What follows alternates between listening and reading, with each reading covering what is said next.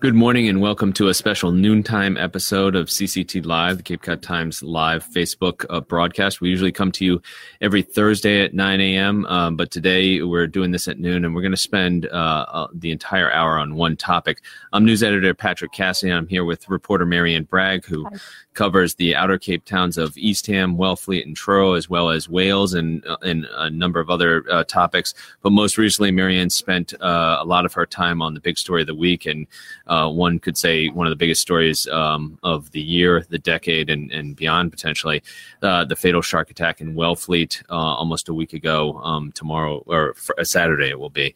We're going to spend, as I said, the whole show talking about that, try and provide as much context as possible. You can take a look back at our coverage of all things that are shark related at capecodtimes.com/sharks. And we've been covering this topic for quite some time, so it goes beyond, obviously, this latest attack and tragedy. You can take a look back at all the past episodes of CCT Live and follow along at home on all our social media, Facebook, Twitter, Instagram, and the like. Marianne, to get right into it here, what happened on Saturday? This would have been, again, a week ago on Saturday coming up. Right, this past Saturday, right around noon. It wasn't just me, but a number of reporters, video people, photographers. We all ended up heading toward Newcomb Hollow Beach, which is the northernmost ocean beach in Wellfleet. There was a report of a reported shark attack, and we all got there within minutes of each other, interviewed people. As I was driving there from Hyannis, the ambulance with the victim, I passed it. They were headed toward Cape Cod Hospital. But as it turned out, it was a Revere man from Brazil. His name was Arthur Medici. He was 26. He was boogie boarding with his, I think it was a good friend. And he, this was maybe 300 yards south of the town beach. And based on what witnesses said, he was boogie boarding with the other, with his friend. And then suddenly, they weren't too far out, maybe 35 feet off the beach. Suddenly, they saw kind of a boiling bunch of water. This is witnesses talking at this point that you were talking with. Right. And then a lot of people on the beach. It was a nice day. It was a day that a lot of people spend their time down there, and plenty of people who were witnesses, really. Right. And maybe even 20 to 25 surfers in the water as well. But they described just seeing this kind of roiling water, and then realized that an injury had occurred. And I think the person who was with Mr. Medici they pulled him out. Then people began to realize that there was an injury and ran to help him. So I know that was Isaac Rocha, who was Medici's girlfriend's brother, a young man himself. I think he's like 16, so he's about 10 years younger than Medici. But they were there. They were two young men who clearly loved doing this type of activity. As you said, there were a lot of people there. I showed up after you, and I know, looking at the waves, they were, kind of these waves that surfers really enjoy. Nice curl to them, and this is what surfers are looking at. But it's an area, and the whole outer beach there is an area where there are sandbars and troughs, and you can get pretty deep pretty quickly after you get out a little bit, and they're always looking for the right place to catch those waves, and again, unfortunately in this case there was a shark in that location. So again, Medici was brought to Cape Cod Hospital and pronounced dead at that point, right? Right. The people there on the beach, we ended up with walking all the way down south to really the last people on the beach, talking to them. And they pointed to these particular two people as being surfing right in the closest wave to the beach, not far out at all. And they described, well, not to be too graphic, but really blood in the water, but then also as they worked to help Mr. Medici, that there wasn't a lot of blood, particularly in his wounds at that point. He wasn't bleeding anymore, which Right. would be an indication that a lot of blood he had lost Right. a lot of blood at that point. And that's one of those things that first responders are grappling with. I know when we look back, some of this is now the second shark bite victim here on the Cape. The other one was in Truro. Not, those two towns are right alongside each other. They're both within the Cape Cod National Seashore. Parts of the towns are in the Cape Cod National Seashore. Right. I think it's about 4 miles. They're about 4 miles apart. But in reality, again, some context here, as our viewers may know, Cape Cod has become a place, and especially the outer beaches there, from Provincetown down to Chatham, which is where it kind of first started becoming a place where a lot of sharks showed up. It has become a place where there are a lot of sharks out there, and we always talk about it here, how when you see the Atlantic White Shark Conservancy, which is the nonprofit and the State Division of Marine Fisheries, reporting through the Shark Conservancy's Sharktivity app that they're seeing a number of sharks, it's really because they're out there looking. They happen to be out on their research vessel, either tagging or recording those sharks, or they have their spotter plane up.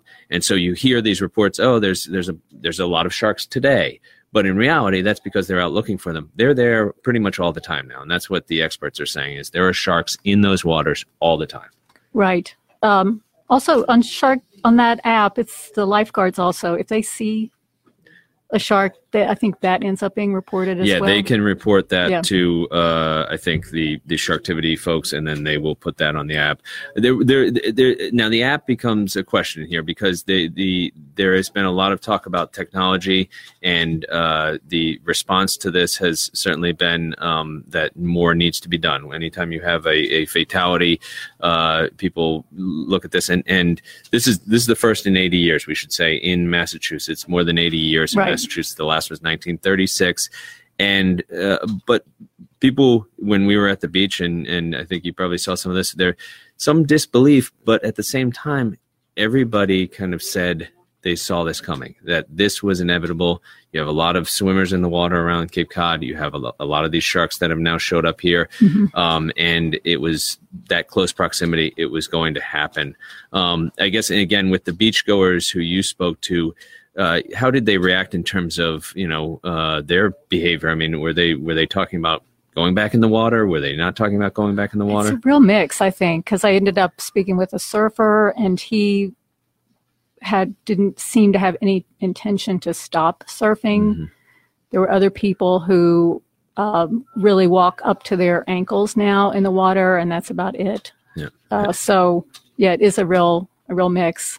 And it's funny, like in August, not funny, but in August we were discussing maybe drones over the Truro beach, and more communication options are needed. And I think people are still saying that now with this second bite, that there needs to be really much better communication, like cell phone service is really impossible. And that was the case in both of these bites in the last couple of months. These are beaches that are either at the end of dunes or at the drop of sharp cliffs, and the Cape, as a lot of people who have cell phone service here, and some of us have two phones, a work phone and a personal phone, and you're talking about not that great cell service to begin with, because one of the things that we've often talked about when we talk about hurricane response and storms is the fact that the way cell phone coverage works, it's in concentric circles and they overlap them. And when you're in a big mainland area,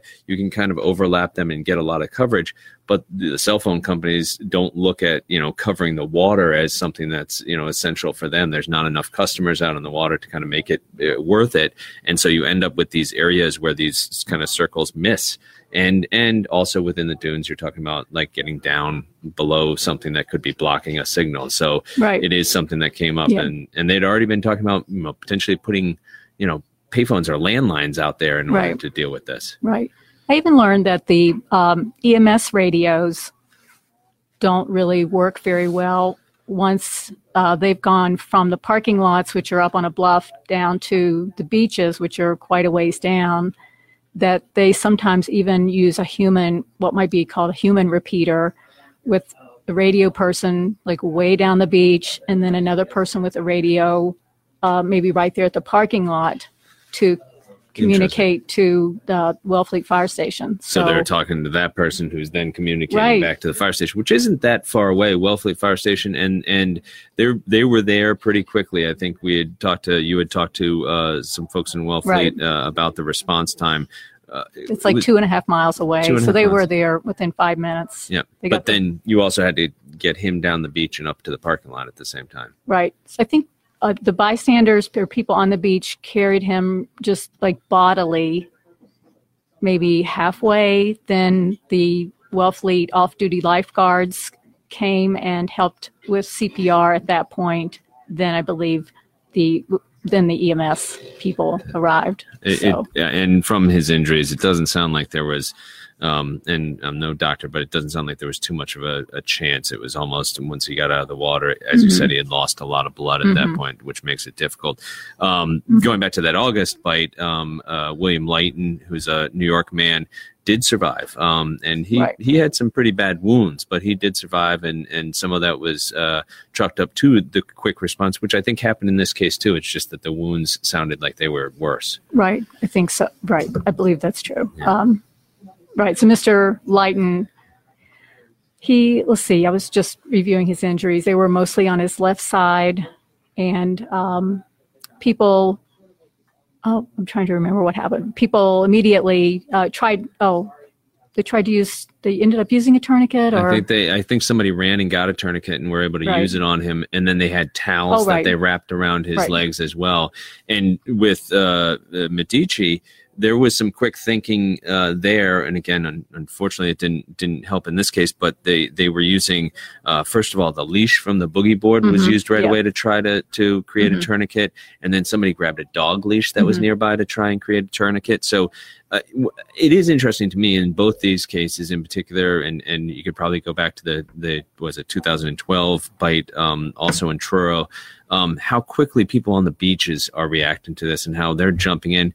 You could say heroically. I mean, again, it doesn't always end well as in this case, but that willingness to kind of everybody dive in, I think that speaks to kind of the mentality out on those outer beaches too, where it's out there. It's a little wild to begin with, even without sharks. This is an area that's not always safe. I mean, there's undertows, there's it's dangerous waters in some respects, in a lot of respects, and I think people kind of rely on each other quite a bit. So that reaction was pretty impressive.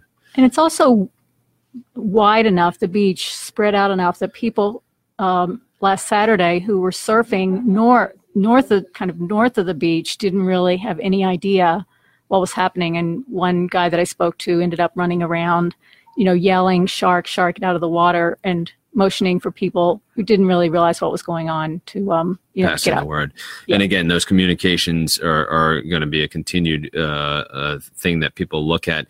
The response from officials has been to try and figure out what they can do. There has been, it should be said, a shark working group that's been in place for 5 years. They've been meeting, every year, a couple times a year, I believe. And they've been discussing various things. They've been the group that has pushed to have a lot of the signs up. If you go to the beaches, you'll see the signs that have a big shark on them and are very, clear that this is water where there are sharks all the time. They've also looked at some technology. I think balloons were looked at one point. I think so, although I don't know that much about it. But I know the expense ended up being, they liked the results, but the expense was $300,000 for 3 months. I think it's 12 weeks exactly. Yeah. And that's what it came down to. And when they were looking at that, I think it was just last year, they'd done a pilot. They looked at the video that they were able to get from these balloons that had a camera on them and would be floated and from a tether hung above a beach.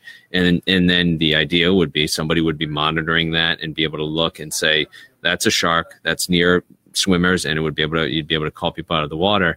But that price was a little too steep for the towns, and I'm not sure if that $300,000 was just to have like one beach covered. Essentially, it was just it was a pretty high price, they thought. I think, they're looking at, people have talked about drones and kind of the idea of flying drones up and down the beach, and doing that on a regular basis. A lot of the people who spoke to you and to other reporters from officialdom also just kind of said we just need to change our behavior as humans, because they're here now. this is going to happen. It's while you can try and prevent, some instances, you can't have eyes everywhere. You can't do certain things. There's been calls for culling seals. There was a call last year by a county commissioner for baiting and culling the sharks. Both of those are not easy, and you cover whales for the paper, so you know about the Marine Mammal Protection Act. Right. What's the hurdle there? I mean, that's a federal law that they'd have to change, right? Yeah, that seems huge to me. Yes. Yeah. I'm not sure. I'm not sure whether they're considered threatened or endangered, but I don't know whether there's just the basic Marine Mammal Protection Act, but also whether they're for the sharks seals or sharks, I guess, are considered endangered or threatened. I don't think the seals are anymore, and I may be wrong on this, but I think they were almost extinct at one point. There were no seals, and that's when kind of this idea of the Marine Mammal Protection Act went into place, was to looking at a situation where they said this is a species that's really been hunted and close to not being here anymore, and that was the idea behind the Marine Mammal Protection Act. Sharks, I think around the world have felt an enormous amount of pressure in terms of, hunting in other places for sharks is for things like shark fin soup and for, for food and other reasons. Here in the United States, I mean, the Jaws phenomena really did, I think, scare people. And the idea of killing sharks was not a problem when people were thinking in that point in time. But it's been, a change in ethos over many decades here, and now people look at sharks and say, well, it's they're in the ocean, they were there first, right? And that conversation has gone on our Facebook page and in a lot of places about, okay, they're there, they've always been there. We hunted them quite a bit. Now they're back in some numbers. The sharks here have come for the seals.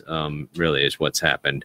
And I think the advocacy of the Atlantic White Shark Conservancy has done a lot to kind of, it's almost like they're advocating for, they are advocating for the sharks. Yeah. So when they issue statements, it tends to kind of balance the fear with just, think about asking people to kind of think about think about nature and protecting nature, not just kind of thinking about killing them. Yes, I think you're absolutely right. And I don't think they, would shy away from the idea that they're a conservancy. I mean, that's in their name for the sharks.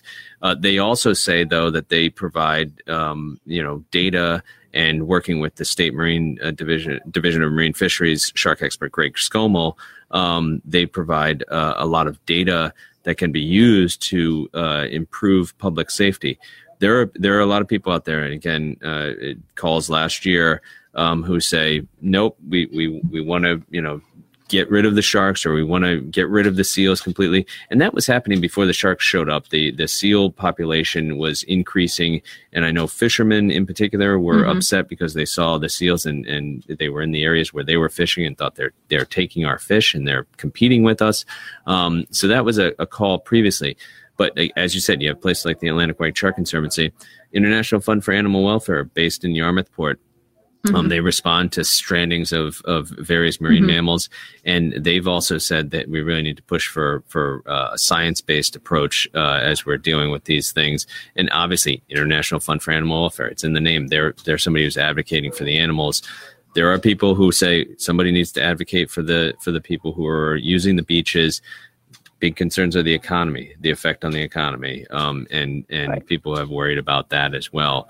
One of the other big concerns is the effect on the first responders. You did a story about the first responders who responded to this particular incident and how things were handled. You talked to the chief in Wellfleet. What did he have to say about how that was dealt with in terms of their response?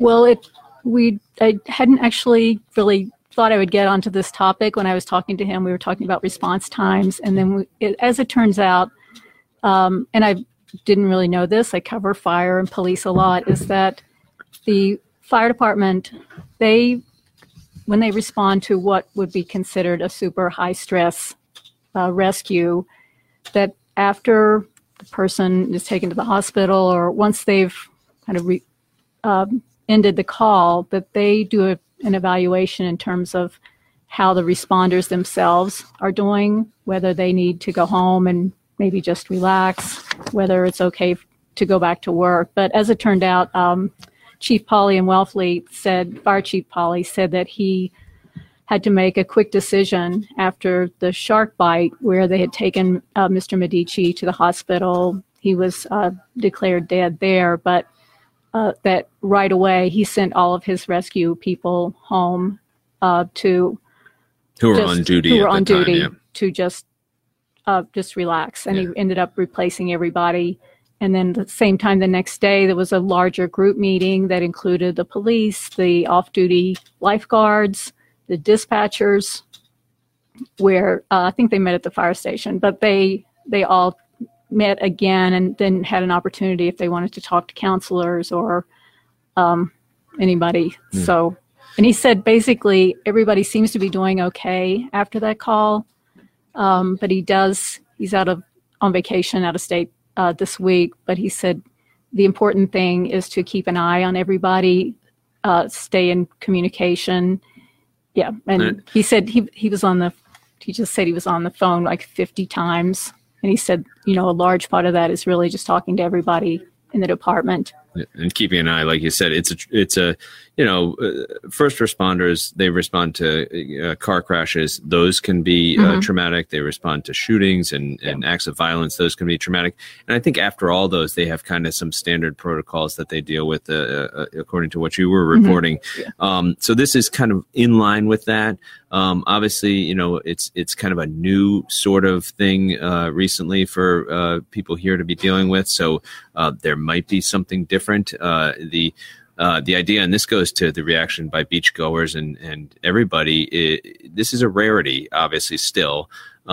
Thankfully, still. I thought some interesting reaction that we've heard out there is people who are dealing with loved ones who are dying of opioid overdoses and who are dying in other instances that are unfortunately not rare, that are happening quite a bit. And they're kind of saying, well, yeah, okay, this is bad. We feel very badly for this young man's family. But there are things that are happening every day, car crashes and things that are happening that really you really need to deal with because they could happen to anybody at any time. This, yes, needs to be dealt with, but let's bring it all into some context. So there's that side of it as well. But again, it could be something new for first responders to be dealing with, and they're kind of working through that. I know in other areas of the country, this is more frequent and has been happening more frequently. So it's something that they've already looked at a little bit and are dealing with. Again, officialdom here, we're talking elected officials and folks with the National Seashore, and they're talking about a meeting as soon as maybe even tomorrow. It's unclear with municipal officials. Right, I think at least more of an internal meeting, not a public meeting, but where town staff and the Seashore staff, now I'm not sure whether county people may be involved too, I guess the big question is what's next? What's next? Yes. What do we do now? Yeah. And then they're planning a public meeting as well, maybe not this week, but soon, I think. Yeah, you almost feel like they have to do that as people are grappling with this. The public is grappling with this and trying to figure out what's next. I guess good news could be that it's towards the end of the season. You won't be seeing, it's still, as we know on Cape Cod, the month of September is a beautiful month, and the water can still be warm enough to get out there in October even, but not as many people swimming at the beaches. It is still prime time for sharks, though. They're still very much out there. But again, as you said, those seashore and municipal officials are meeting. County commissioners met this week. Some of them quickly said, we don't have jurisdiction here. We don't really have kind of the legislative, place here to do anything, but we could act as a facilitator. There was some questions from one of the county commissioners, the chairman, as to whether the state delegation had been doing enough. That was quickly responded to by State Senator Julian Cyr, who said, we have been doing things. There are things that have been done, and we're working on things right now. So some politics that got mixed in there a little bit. But I guess it's always important to, again, bring some context. The likelihood of somebody being bitten by a shark, still relatively low. But I think, again, that kind of visceral reaction to the idea, which does cause people a lot of fear, is something that people are also dealing with. Going forward, we'll be continuing to report on this. And I know you're working on a story. I know we have another reporter working on another follow-up story. And we'll be continuing to work on kind of what that response is, how that plays out, and what it means for beachgoers, what it means for the sharks, what it means for seals, what it means for folks who visit the beaches for any myriad of reasons, and kind of what other things are going to be put in place. So thank you, Marianne, for joining us, and thank you to our audience for joining us. Feel free to check out all Marianne's stories about this and stories from other reporters. There were a number of reporters who worked on this and you really jumped in and helped out as we were reporting on this. It's at capecodtimes.com/sharks. You can check out all our back episodes of CCT Live at capecodtimes.com/CCT Live. And thanks again for joining us, and appreciate your time. Share it with your friends. Let them know that it's on. It'll be there for you on Facebook. And until next week, good afternoon and good luck. Thanks.